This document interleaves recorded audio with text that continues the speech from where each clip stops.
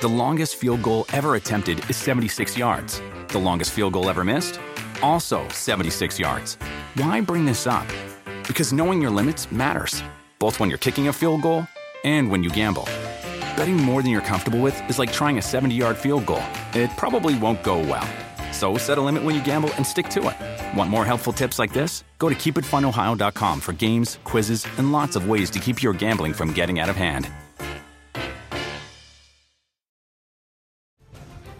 Hi, I'm Rebecca Lowe, host of NBC's coverage of the Premier League. Welcome along to the latest edition of the Premier League on NBC podcast, where you can get the latest can't-miss content from NBC's coverage of one of the best leagues in the world. Plus, be sure to tune in on weekends at 7 a.m. Eastern for Premier League mornings on NBCSN. But for now, we hope you enjoy the latest edition of the Premier League on NBC podcast.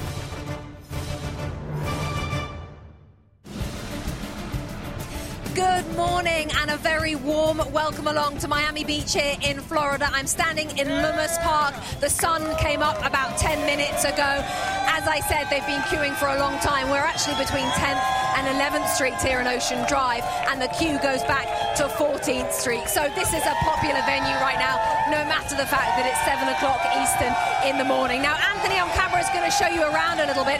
There are 3 sections to our party. Behind these fans, you can get your jerseys, you can play Nike Quick Feet, you can get your food, you can get your drinks. Now, we're here on NBCSN and on NBC, of course, all weekend. But our Spanish language partners at Telemundo are also here with us, and they're broadcasting from this very set. And look who is on there, the legendary commentator Andres Cantor, who's, by the way, going to be commentating live on the Arsenal-Man City game from on that set tomorrow. So you can see the great man in action. Now, Anthony, if you just turn around and have a little look behind you and see what else in the park is going on for the fans who, as I say, the doors have only just opened, but they're already in their hundreds.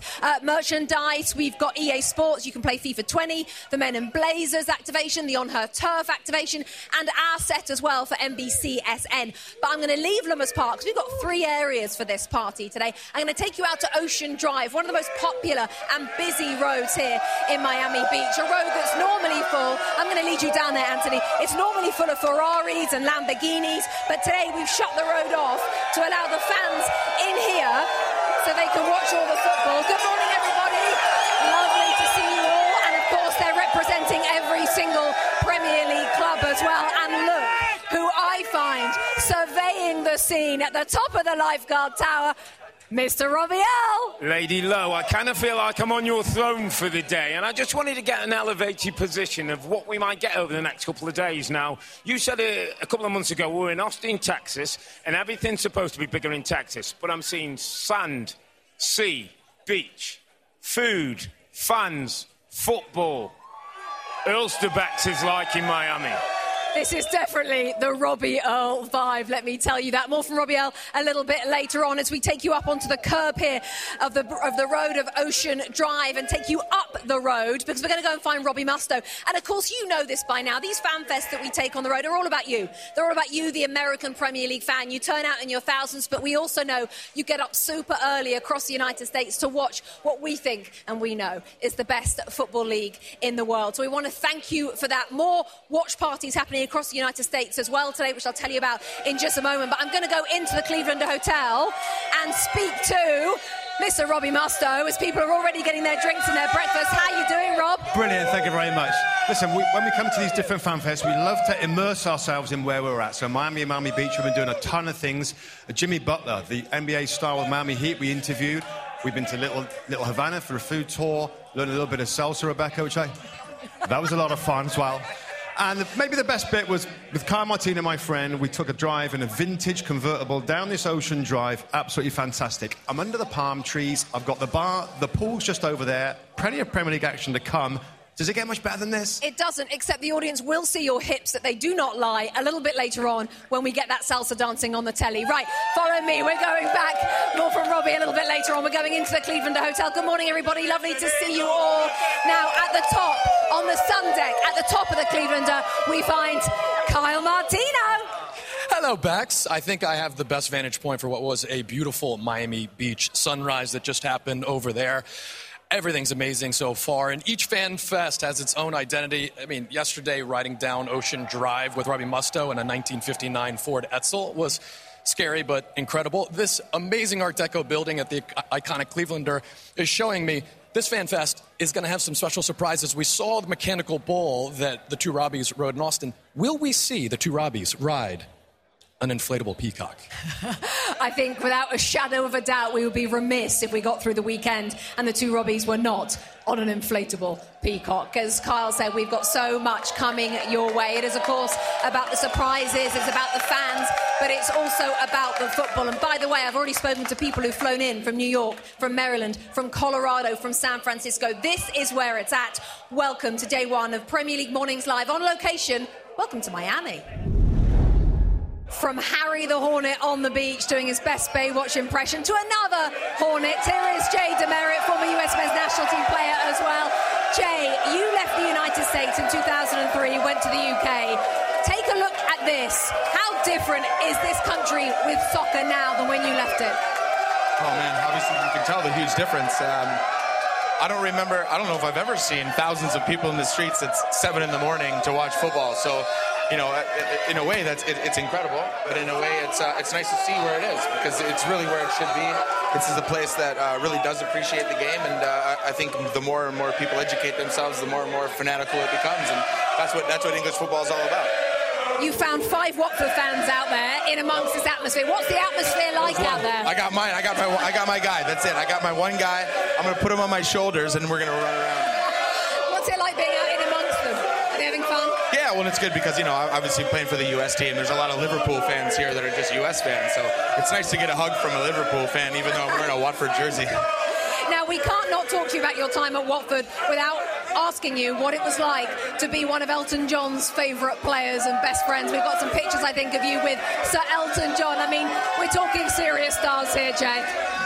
Yeah, I mean, it's crazy. Like, I mean, if you know, like Elton, I've known him for 15 years. You know, there's not a person that loves the club more than him. You know, and his appreciation to it all, like my role in the club, like all that kind of stuff. I think we've just always had an appreciation for that, and you know, now he lives in America a lot, so you know, he's got those affiliations, and anytime I can see him, it's just really nice to just talk football with a guy like that, and he's so interested in things, and he cares so much. So you know, as my job is always to, you know, be an ambassador for the sport, but also for the club. So it's always nice to have a guy like him on your side, that's for sure. Absolutely. Listen, enjoy it out there for the game. Thanks for talking to us. I'm going to go crowd surf. Okay. Now, we've got some special guests, very special guests, over the course of the next 2 days. I'm not sure, though, they come much more special than this lady. This, everybody, as you know, is the wonderful Jill Ellis, former head coach of the US Women's National Team, winner of 2 World Cups and 6 other major tournaments. Jill, it is an absolute honour to have you here at FanFest with us today. First of all, what did you make of it? Oh, it's brilliant. I mean, I live here, so I'm so glad you guys came. It's a wonderful atmosphere. I love it. Even though all the fans are here from every team, but that's all good. I know, it's quite amazing that they are all here from every team and they rub shoulders and there's no trouble, nothing yet anyway. Jill, tell us about your Premier League morning routine when you get up on a Saturday and a Sunday with your wife and your young daughter. What does that look like at your house? Well, I get breakfast and then I literally lay in my bed and I watch TV, so it's not generally too exciting. But, I mean, I watch all the games. I love it. I mean, obviously, grew up in England, football fan, so this is heaven. I can't not ask you about the US Women's National Team and your incredible success with them and the impact that they've had on soccer in this country and actually on the country in general, Jill. Yeah, I mean, it's just, you know, a wonderful group of players, obviously a massive achievement. And, you know, they just got such a great platform that, you know, they're good people, you know, ambassadors for the game. And, you know, I think the way we play, it grows the game. And obviously globally, I think the game is just rocking right now. Jill, an absolute honour, as I say, to have you here. What an absolute star, ladies and gentlemen. Jill Ellis is in the house today. Jill, thank you. And we're continuing the Chelsea theme because Mike Ryan Ruiz and Chris Whittingham from Chelsea Mic'd Up podcast are with me here by the pool. Gentlemen, I was lucky enough to come on your podcast a little bit earlier on this week, which was fabulous. And you can get that podcast, of course, wherever you get your podcasts. Tell us a little bit about it for those who maybe haven't yet downloaded that pod. Well, it gives the Chelsea fan in America everything they want to hear. The emotional and the somewhat rational. We have big-name guests. We're actually affiliated with the club. That means we have big guests. We have Tammy Abraham, Christian Pulisic. We're actually flying over to London. Christian Pulisic's joining the pod this week. Make sure you subscribe. But most importantly, we had Rebecca. We talked to the Robbies. We talked to Kyle. We saw Kyle's hair. Yes, you saw Kyle's hair in real life. I know, it's a shock for everyone. And Mike, you are a big Jose Mourinho fan, and I know that he was your big hero when he was Chelsea manager on both occasions. How are we feeling about him defecting to Spurs? This is a very sensitive subject. I guess it would be. It's over, Jose. It is over. We're actually headed to the Tottenham game. If you follow Chelsea FC in USA, you'll get all my cleaned up opinions on Jose Mourinho. Brilliant. But passionate. Brilliant. Guys, thank you.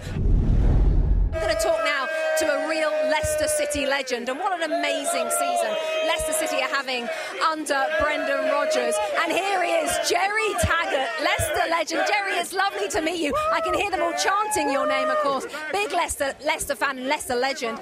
You've enjoyed your time in Miami, first of all, this week, haven't you? I hear you've been out and about. Well, I think it's hard not to, isn't it? The weather's great, the people are great, the buildings are amazing.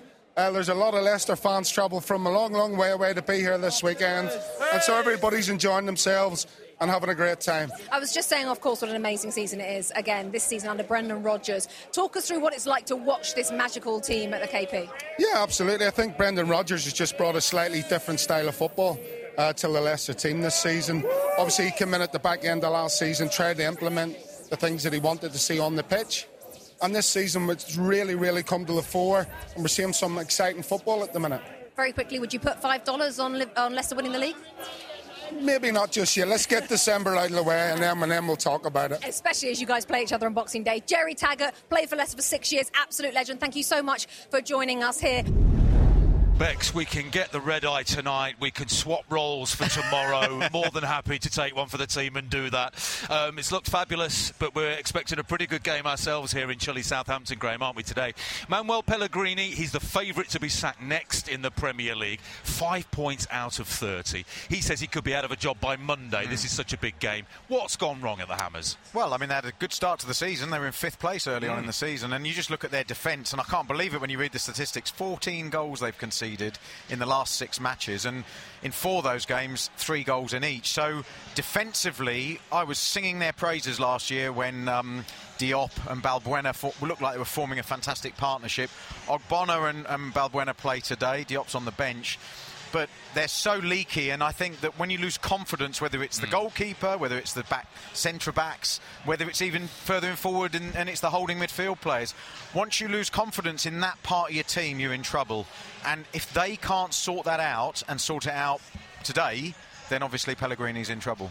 2 straight home wins for Southampton. Danny Ings has scored in 5 straight games. How good is it to see him scoring goals again? Well, yeah, he's become their sort of talisman, their go-to guy. Everything about him is positive. As Ralph Hasenhüttl said earlier on in the week, that his positive energy around the dressing room and on the pitch is really important. And I think he's the sort of guy that can drag any uncertainty away from this team and carry it on his shoulders and continue to deliver goals. Indeed, this should be a cracker. 2 struggling teams often produce fireworks. We're going to send you back to Miami Beach. Robbie Mustoe, have you got a special guest with you?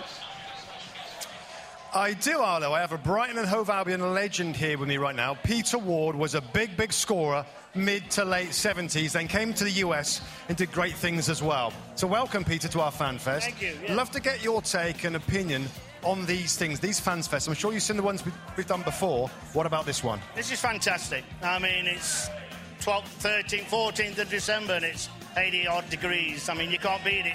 Watching the Premier League, nothing better. And you do a great production. I'm not sure about Carl's moustache, but everything else is fantastic. Yeah. And Brighton, your club, they made a big decision this summer to change a manager. Graham Potter's come in. What have you made of his style of play and how the fans have reacted to Graham Potter? I think reacting really well. I mean, he's more attacking than what Chris used to be. I mean, he did a great job, Chris, but I think, you know, it's time had run out and Potter's come in. And obviously, it's the same with a lot of teams. They're 2 or 3 wins off top half of the table and 2 or 3 losses off the bottom 3. It's so tight. As long as we can get some points every week, we'll be happy. And the main thing is to really stay and get our place in the Premier League. Well said. Thank you very much, Peter. Rebecca, back to you. Well, joining us here on our stage at FanFest, one of our FanFest best friends, Man vs. Food star amongst many others on the TV, Mr. Adam Richman is in the house. So, Adam, a big Spurs fan, quick question from me. They've eaten all the food. What should I be eating in Miami? obviously you have to have a Cubano or Medianoche, and you have to have stone crab. You have to. Okay, I'll eat that later. Alan, you've had experience of Jose Mourinho at Soccer Aid in England. What does he bring to Spurs? I mean, wins. We needed to win, and that's actually him when he was my gaffer at Soccer Aid. But, he has a will to win, and he's a man who has to prove himself, and he's looking to do both, and winning's better than losing. My gaffer, brilliant. Adam, so we know you like Heung-min Son. Is he right now the best all-round player for Spurs? He's certainly the most impactful. That goal, it was like reminiscent of those great Maradona goals or Ronaldo, the ball. Well, I can say this fatter one of the Ronaldos, but just his ability to involve other players to hold up play and his ability to finish. It's just incredible. Yeah. And it's nice to see a gaffer who sees the players in form and utilizes the players in form. So we're gonna forgive the Robbies for not inviting us to Little Havana. We've got our own thing. We'll probably do sometime. We'll hang out. But hold on, this is now your second Fan Fest. Was New York your first one? It was indeed. All right, thoughts so far? Amazing, sprawling, massive. I mean, it's about 5 times the size of New York, and I think because it's got this beautiful weather component, I mean, you see people in the streets, you see the energy, and I think it's amazing. We know the Latin culture here is huge, but then to see the English game so celebrated, beautiful. We love having you, Adam. Thank you so much for joining us here. It's so lovely to have Adam Richman of television stardom here with us on FanFest. I'm with Nigel Reo-Coker, who we've got some history. He was my boot boy back in the day, which means he looked after me as a pro, but I was almost like his unofficial mentor. Went on to have a great career, not least as one of the youngest West Ham captains ever. Nigel, you've spent time with the West Ham fans here in America. What does a West Ham fan look like here? A West Ham fan is a blue-collared fan. The best comparison I would say, it's like being a Pittsburgh Steelers and a Green Bay Packers fan. It's a generation thing. When you grow up in a West Ham household, you're going to be a West Ham fan. And on the pitch at the moment, things not going great. Where do you see the problems laying? I just think that they have that little bit of lack of belief at the moment. Right now, what the West Ham fans want, what they've always believed in, is they want a team that's going to go out there, give 110% and compete. They'd rather lose 4-0 competing and really having to go to win the game than sitting there and be defensive. It's never been the West Ham way. It's really going after games. Huge game for them today. Nigel, got to get 3 points. Bex, back to you. Nigel Reo-Coker, former West Ham United captain, is with Carl Martino, Robbie Earle, Robbie Mustoe and myself. Nigel, they needed that victory, did they not? Manuel Pellegrini needed that win, the Hammers? Yeah, they definitely did. I think it was one of those performances today where it wasn't about the performance. It was just about getting a result. That was a classic 6-pointer, especially coming up to the Christmas period where games are going to come thick and fast. This was just a game where it doesn't matter how they perform. Let's just get the win and build on that. You can see what it meant to the manager after the game. We're on the balcony here of the Cleveland Hotels. You can see the ocean is behind us. How have you enjoyed your day, Nigel? It's been absolutely amazing. I think it's just been so hard to pinpoint one particular thing, but the whole event from start to finish has been fantastic. Seeing the two Robbies in the Ferrari brings back memories of Robbie at Wimbledon as a Ferrari boy. In a mini, I won't go there. In a mini in those days. Flashy Robbie. Right, your favourite moment, Carl? Well, my favourite moment involves something red that didn't fly down Ocean Drive. It was when smoke started coming up from behind us and saw that the Liverpool fans were basically thinking it was Anfield. Watch my reaction to it. I'm like, oh my God, something's on fire. Oh no. They're just loving themselves. And now 10 points clear, right? I mean, they're just flying. Indeed, we had a few of those as well, those flares. Robbie Mustoe, what about you? It has got to be the Ferrari ride down Ocean Drive. How did you get to drive? With my buddy, because I'm a better driver than Earl. I think that's agreed. There. Agreed. I'm just chilling. To do that was pretty special. Were you a bit nervous? I mean, it was quite a pricey car, Robbie Mustoe. Were you a little nervous? I had to have a tutorial. I thought he might stall it. Half an hour tutorial of how to move it and change gear and parking brake, etc., etc. Make sure you put the brake on, Musty. That was the final. Well, we love seeing you in there. What about your favourite moment, Robbie? Mine is analysis, Miami style, Rebecca. You know how Earl likes to do things.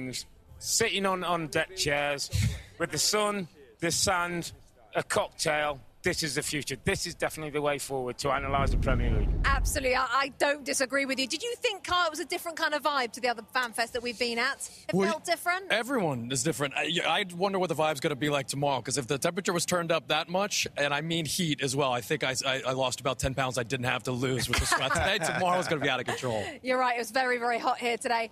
A little bit more rain would be lovely. Nigel Reo-Coker, thank you so much for your time today.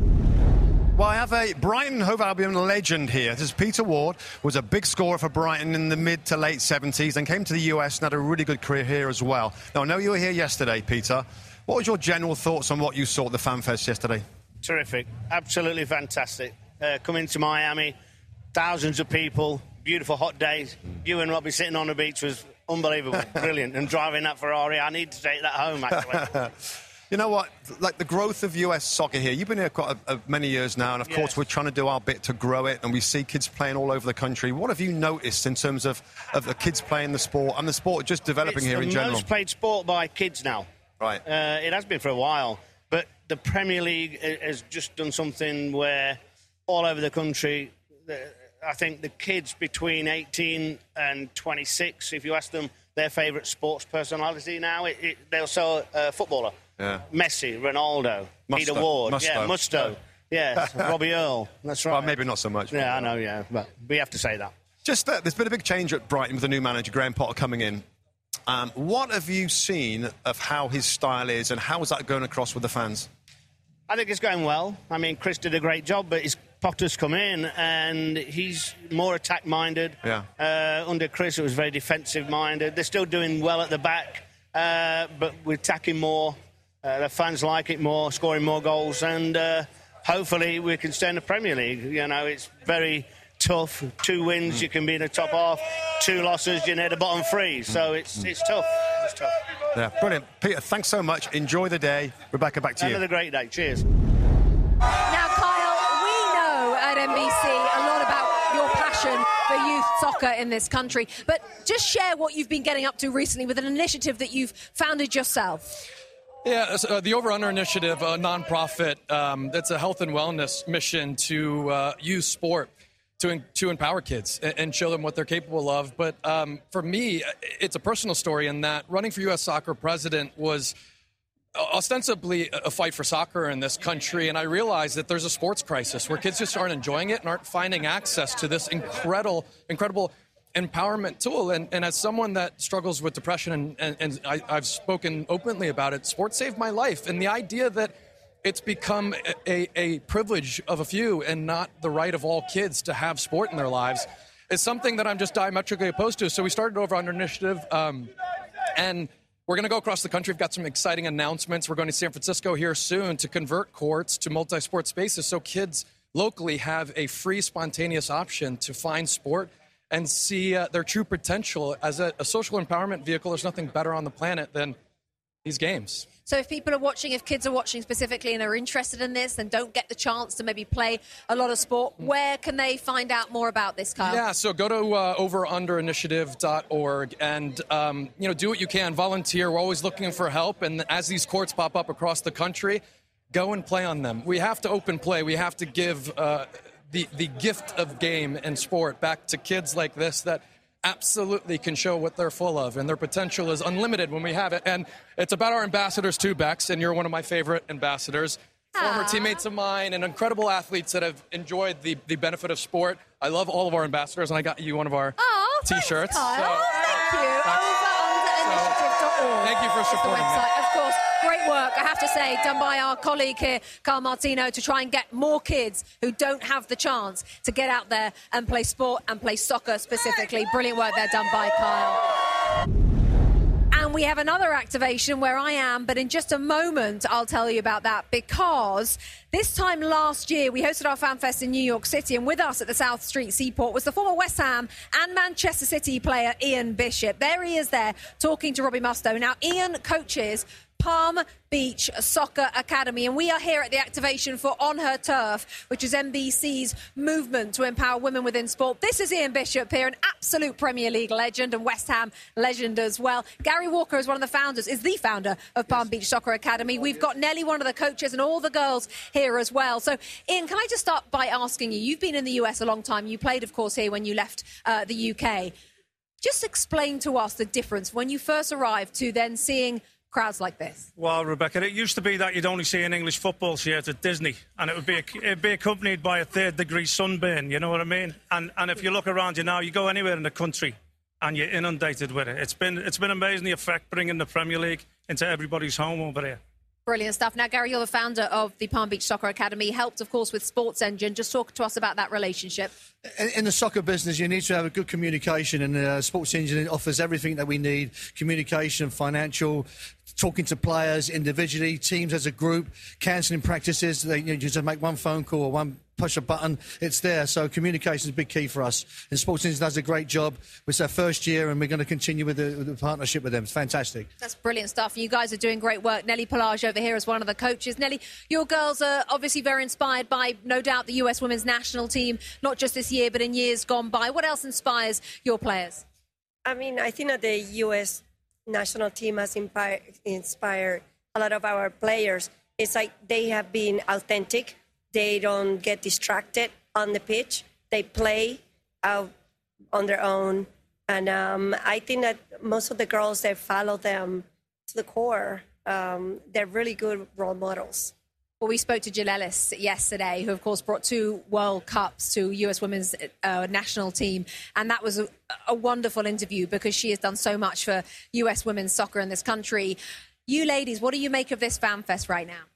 I think it's really cool to see, like, all the fans come together and to see On Her Turf, like, embrace women's soccer as a whole. I think it's a fun experience. Brilliant stuff. Palm Beach Soccer Academy. Thank you to Ian. Thank you to Gary, to Nelly, and to all the girls as well for coming along, doing great work here at the On Her Turf activation at Fan Fest. Now, a little bit more information for you about On Her Turf. We mentioned the US Women's National Team. Make sure you check out On Her Turf on Instagram for more stories on empowering women in sport. We also just mentioned, of course, that Sports Engine are a big part of Palm Beach Soccer Academy. It's a registered club here in Florida. You can learn more about how Sports Engine can benefit your youth sports organizations at sportsengine.com. So make sure you check it out. Let's take you live then from Ocean Drive to North London, to the Emirates Stadium. I tell you, you don't get that reaction very often, do you, Arlo White and Lee Dixon? They are loving you here on Miami Beach. Oh, we enjoyed that little cheer, didn't we? Listen, if the Robbies are going to be Crockett and Tubbs from the 80s, we're Starsky and Hutch from the 70s. How about that? Yeah, I like that. Screeching outside the Emirates in a Gran Torino. I don't know which one you are, but I'll take Starsky. I'll be the blonde one. Okay. To the game. Freddie Ljungberg is in interim charge of Arsenal since the sacking of Unai Emery. How do you assess your former teammates' tenure so far? Well, I'm sure he'd like a few more points on the board. I think performance-wise, you can see what he's trying to do a little bit. There's still massive gaps in the midfield, which is something I hope he's trying to fix in training. It's the only place you can fix it. Guendouzi and Torreira will be the 2 that has to fill that gap today against the Manchester City side, who we know are brilliant in midfield, and with Phil Foden playing today, Arlo, it's going to be a real test for him as a young boy, but also for those 2 to keep him quiet. Manchester City are 17 points behind Liverpool. I mean, it's just remarkable, the march that Liverpool are on. You mentioned Phil Foden. Where do you see him operating today? It's a huge day for him, isn't it? I think they'll just give him the freedom. I think that's when he plays best. He'll have players around him, those driving runs, the delivery of the passes. He's definitely going to be the successor of Silva, and there's no doubt about that. It's just a matter of getting the game time. He seems now to be getting the odd game now where Pep's going, no, you go and show us what you can do. So, and he's a brilliant footballer for me. He's Starsky, I'm Hutch. Rebecca, back to you.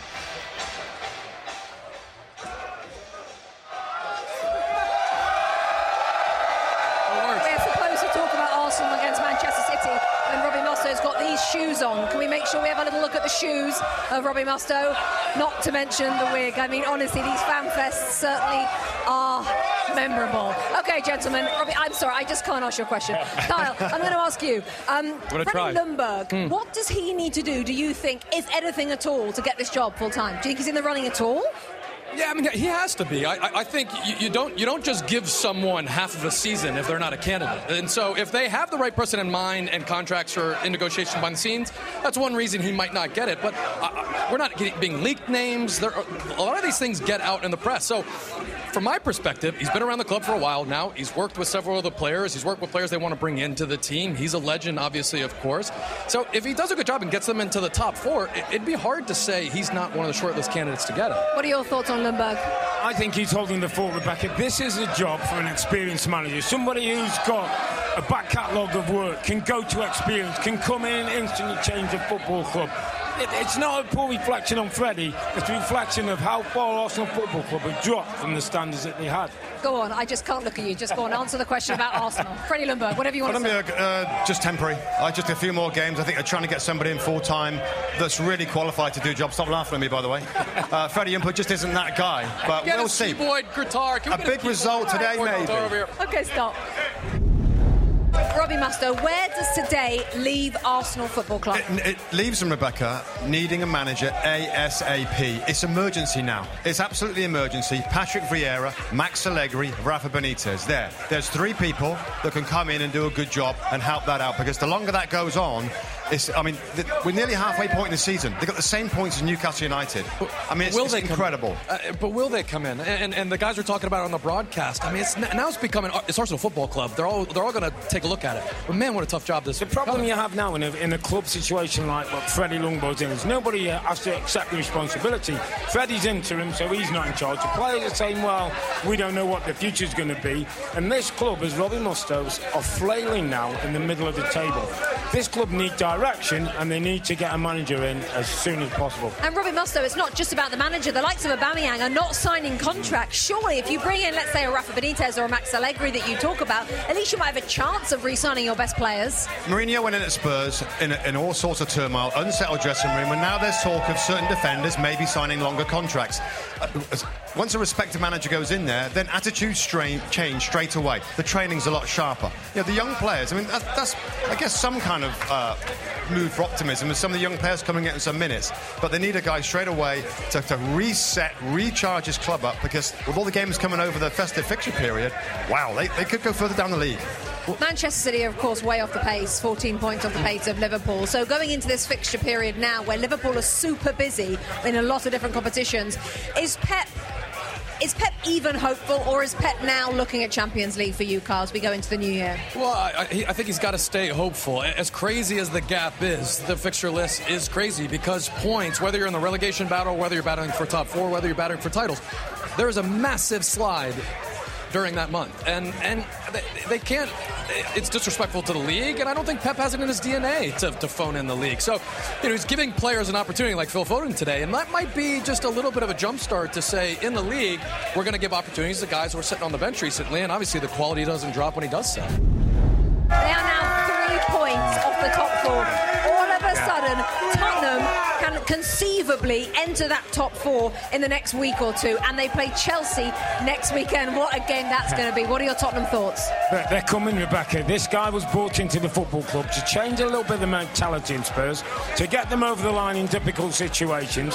It's what we're starting to see.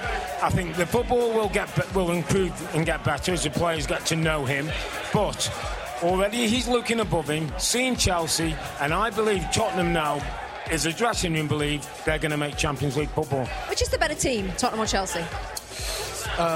Spurs are the better team. If you think about how long they've been a part of a project, the dip had nothing to do with not having the quality or not being ready to perform what they were asked to. I think it was just the expiration of the project, where Doubleday started to wear on them.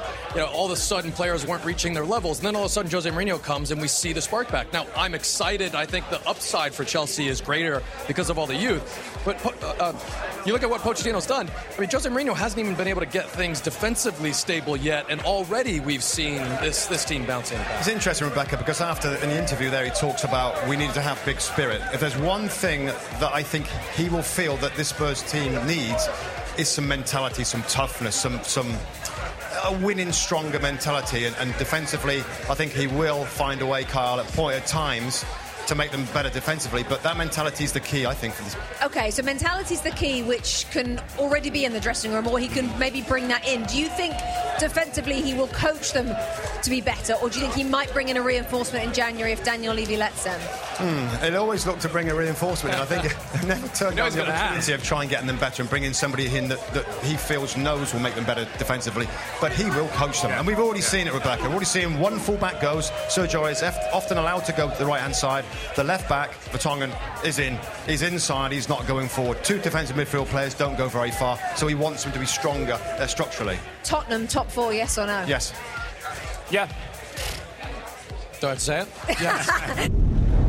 Listen, Duncan got the results he wanted, but I didn't like that with Moise Kean. Well, let's talk about that, because that's a big story. To substitute a story. player who you've brought on quite late anyway, then you take him off because you're time wasting when you could have taken off any other player. And as we saw him walk there down the touchline, Duncan Ferguson last weekend was the hero. Yeah. Has that damaged him?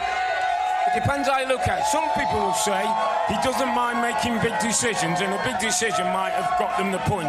I think at home to dressing room, it's the biggest disrespect you can have, going on as a professional and somebody taking you off in those circumstances. Moise Kean's had problems with his attitude, apparently, in the football club. I don't know if there was anything to do with that. Yeah, he'll lose Moise Kean with that. He'll lose him, Duncan Ferguson. And if it's just for wasting time, and you've done something that's pretty shocking, when the player comes off, you've got to say, listen, I'm so sorry. This is, you've got to say something. I mean, he walked off, he totally blanked him, and he walked down the tunnel, which is a bad look. I don't get it from the first place of taking him off, but then, console him or explain it.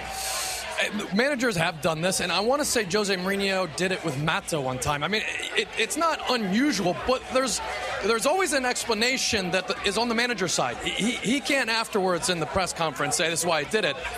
When you have a young player who's a young player that has ups and downs, who's a new player, who there was a lot of money spent, who's trying to settle in, and you need him to succeed. You need him to perform. At Old Trafford, a dream, I'm sure, to go play at that incredible place, Theatre Dreams, and perform. To have that happen to you can be a psychological impact that makes it hard for you to say, I can't be around this guy anymore, I can't be around this club anymore. Now, you believe he's a good enough professional to do so, but it tells me he was trying to get a point across to him. Yeah, That's not the time to do that. There's been a lot of rumour that Moise Kean's been late for meetings, that his training's not been right. If that's a message from Duncan, only Duncan will know if his handles it right. It feels heavy-handed to me. Don't embarrass. For a player who's got more to offer, could be important to this football club. They bought him for a lot of money from Juventus, but he's a talented footballer who can score goals. If you're Bill Kenwright or Farhad Moshiri, the majority shareholder of Everton, are you looking at that and thinking, OK, you've had your 2 games, Duncan. I think you're lacking in experience with maybe some choices like that one. Let's find the new Everton manager. Well, they should be trying to find the next Everton manager right now, as we speak. They should be. I'm sure they're interviewing, they're consulting or whatever. I still believe, now that's a good result for Everton. Yeah, on the back of the last one, I said it last weekend, I think it was, like, let this ride out. Let it ride out a little bit. I think we know that Goodison Park is going to be absolutely bouncing when he's stood on the sideline. Away from home, I wasn't quite sure how he would coach and how he would manage. That's a good point. Let him go, Rebecca. So it's not an emergency like it is Arsenal. It's not an emergency. And it might become an emergency in 2 or 3 weeks and then bring somebody in. But just let this ride out. The points are valuable. Yeah. OK, lovely stuff, gentlemen. We got a lot going on today, along with Palace and Brighton. Also found out who will be playing whom in the Champions League round of 16, which takes place in February and March. All 4 Premier League teams, they did make it out of the group stage. Perhaps no matchup more intriguing than the one there at the top. Manchester City and 13-time winners Real Madrid. Ahmed Farid and Kyle Martino, who had to be dragged out of Miami Beach, kicking and screaming. Back here in Connecticut. But I showed up. You showed up. 2 Robbies are still enjoying Showed up to duty. Duty to break down the Champions League round of 16 here. So let's start with that. Manchester City never won the Champions League against a squad that has won it 13 times. That's not a great draw for Manchester City. Well, yeah, there were better teams, I'm sure, that they were hoping to face. And speaking of having fun, Real Madrid knows how to have fun in the Champions League competition. And Zidane, as a player, of course, a lot of experience in European Cup competitions, and now as a manager, people might say there's a bit of kinks in the armor. He's coming under some criticism, but the experience of a lot of those players that know what it's like as the current holders to go and do it, it makes them an incredibly tough proposition. For Pep Guardiola's Manchester City, who at this point, you have to say Champions League is what they're fighting for. He's not going to admit it, right? He was brought in to win the Champions League and get rid of that big donut in that category. Doing it against Real Madrid, with the injuries they have, with the defensive instability they have, it's just, I think you look along this list and say there probably couldn't be maybe Barcelona, another team that's worse to face right now than Real Madrid. So they've got a little bit of time, do Manchester City here, to get some of those players back. Yeah. Do they have the health? Will they have the health? Do they have the quality to make a run in this tournament?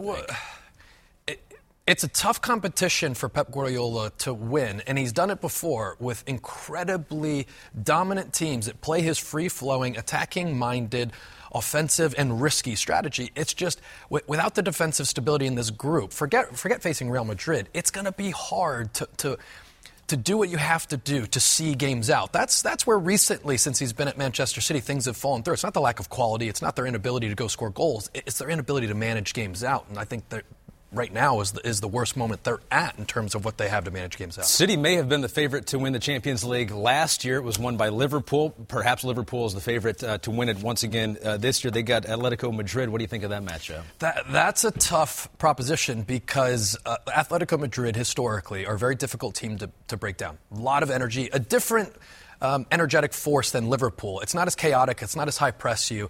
It's a counterattacking teams at times. And they're struggling to see games out in their domestic league, which isn't a bad thing. I mean, a cup competition, keeping the score low is exactly what you hope for. So Atletico Madrid, they'll be thinking, if we can get a result at Anfield, now, that's kind of what every team says, which is one of the hardest things to do. If we can get a result at Anfield, we can get through this Liverpool side. But I like this matchup for Klopp. High expectations for Klopp and Liverpool. Perhaps not the same expectations if you're Chelsea facing a team that you faced in the final. That is Bayern Munich when Frank Lampard was hoisting the trophy as the captain in that final. Chelsea, not as big of expectations. That may play to their benefit. Well, yeah, with the lack of expectations, but also the youth. You know, we say this and say it in a loving way, and I was young once. This team's, has talent and youth that sometimes young players are dumb. And I mean that in a good way, where they won't get the circumstance or being there before and failing. None of that will capture them. What they have to make sure is don't get too in awe of the moment. Yeah. Welcoming in Bayern Munich in the Champions League is something I'm sure a lot of these players dreamed of and only did on FIFA. So it's like, this is an incredible moment. They should go and enjoy it. By the way, they got to make sure they don't need a huge result to go back to Munich, because that'll be the situation where it'll just be a joyride. That's a tough sell. You're dumb, but I mean that in a good way for Chelsea. But they're young. They haven't been there before. Tottenham, Leipzig. What do you think of that one? I like this draw. I do. Yeah.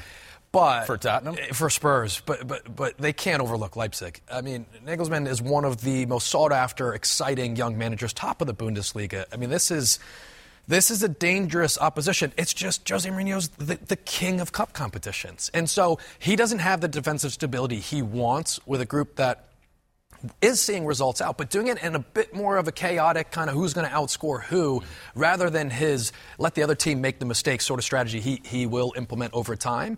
But Spurs, they'll want to make up for what it felt like to not go on and win under Pochettino. So I like this. Of all the draw, that's the best one. Made it to the final last year, and perhaps a little Jose magic this year in the Champions League final. You got to juggle a lot. You got to juggle the Premier League with the Champions League. First, Everton looks set to appoint their next manager. Yeah, according to our colleagues at Sky Sports, Carlo Ancelotti has agreed in principle to become the next Everton manager. Ancelotti last managed Napoli, won the Premier League title with Chelsea back in 2009-2010. Everton have been looking for a permanent boss since firing Marco Silva 11 days ago. So take a look at the bio. Last managed Napoli, was out of work less than a week. He has managed the biggest clubs in the world. And as you can see, a whole lot of success with Chelsea and then the 3 Champions League titles as well. So in principle, Carlo Ancelotti, according to our friends at Sky Sports, have agreed to be the permanent boss over at Everton. Ahmed Fareed, Kyle Martino. So what do you make of that news? Well, if it's true, and I trust the reports from a source like that, this is a massive get for Everton. And I'll, in a second, get to, is the right move, does he fit in?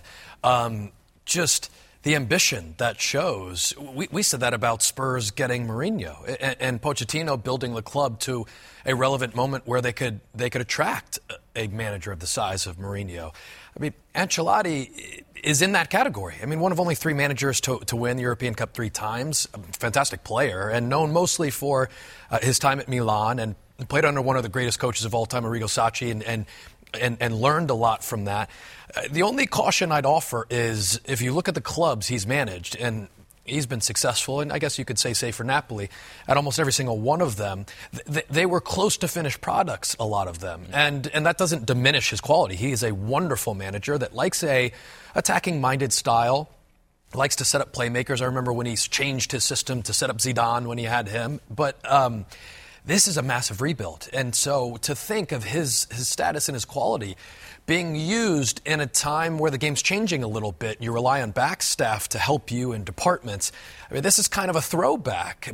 I like the appointment based on where Everton are right now, but it comes with risk. So what do you think it says about at least what he believes is the trajectory of Everton as a big-time club going into a new stadium here in a couple of years? And what does it say about where they are and where they could be going? Well, it obviously says that he believes this club has a bright future and he can help them make it come to fruition. I mean, listen, anytime a manager of this size takes a job, there's a kind of dual dating process. He will have his management and then one-on-one interviews with Moshiri and others to say, where's this going? Are you going to spend? Well, the stadium that they're going to build is huge, and the price that he might have for players might be big, and he obviously likes what he sees. Huge news. Have not had direct confirmation out of Everton so far, but our friends at Sky Sports saying that there is an agreement in principle with Everton and perhaps their new manager. 6 goals versus Brighton for Wilfried Zaha, the most he has against any club. So it's something about that kit. I wonder if that's what Potter had to say. No, come on, man. Yeah, stop doing this. So that was a struggle in the first half. It seemed for Crystal Palace. They did not have a shot in the first half. Creating a little bit more in the second half. Were you impressed with that? Or are you still impressed with Brighton's performance today? I mean, still impressed with Brighton's performance. The substitution to bring on... McCarthy didn't change the formation. He moved into a left fullback position, and they kind of stayed the same. They started to take more risks. I think that ultimately Brighton were the better team on the day, did enough in the first half, but couldn't capitalize on those opportunities. And for Crystal Palace, you saw that they weren't satisfied with it, and they can't be. It puts them in a more comfortable position, get a point, keep climbing the table a bit, but this time of year brings 2 things. It brings the variable of the fixtures, tight, lots of them coming where you get points, you lose points, and you move places, but also the transfer window opening up. And if I'm any other club, and maybe that's what Graham Potter said is we can't probably get you, but if I'm any other club, and clubs are being quoted £80 million for this player, Wilfried Zaha is ready for a bigger challenge and has said he wants to leave. In January, I don't blame Crystal Palace for not wanting to let him go because... He's worth 100, 200 million pounds, and that without him, this team gets relegated. Goals are coming from nowhere else outside of Ayew, who's not a consistent goal scorer. Someone's going to come with a big checkbook, and it's going to be a battle to keep this guy. So how do you figure out to convince him that this is the place for him if you're Roy Hodgson? You try to convince him based on setting your team up to play a way that's going to bring out his best qualities. And everything about the first half is why Wilfried Zaha wants to leave Crystal Palace. And listen, this is no disrespect to this club. It's a wonderful club. And he's given a lot to it. And he's sort of earned the right to help them make a serious windfall of cash by being sold to a club that wants to buy his abilities. It just comes with the risk of... They're going to be upset because that platform for him to develop came after a big move didn't work out, right? Goes to Manchester United, doesn't work out. Now he comes to a club that helped him develop. But he's 27. He waits 1 or 2 more years. That big club move isn't going to happen for him. So it's a tough situation, and it's a good point, but it also is kind of that, if this guy keeps doing that, it's going to be hard to hold him. You've had a lot of questions, obviously, recently about Mikel Arteta because of the vacancy here, because of the vacancy at Everton as well, actually. But I just wanted to ask you, how important is he to Manchester City and what you've done over the last few seasons? A lot.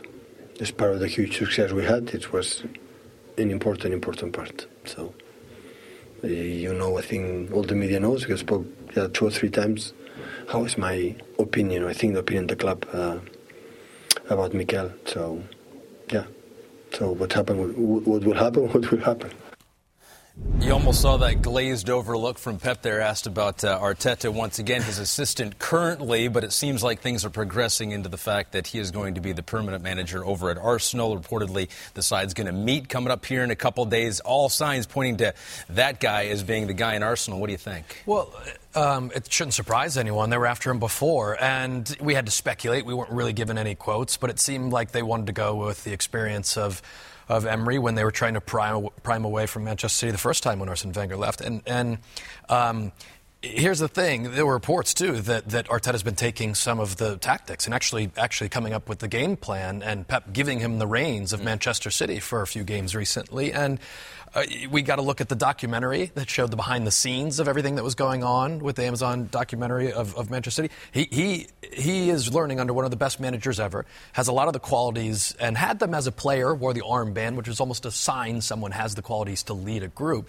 that he can be a fantastic manager. Massive challenge to go back to his former club, and also a massive challenge to come out from underneath the wing of an incredible manager. There's a long line of managers that were with Sir Alex Ferguson that struggled once they went out on their own. So it is a risk by Arsenal Football Club, but if they go for him, I actually like the move. What are the first couple things he needs to figure out about that club? What do they need to fix first? Well, I mean, Mesut Ozil, they tried to bait Freddie Ljungberg again, and he basically said, what do you want me to do? I'm day-to-day here. I'm not really sure I can handle this problem. Neither could Emery, and that's becoming an issue because he's on huge wages, incredibly talented player, but becoming a bit of a distraction with the group.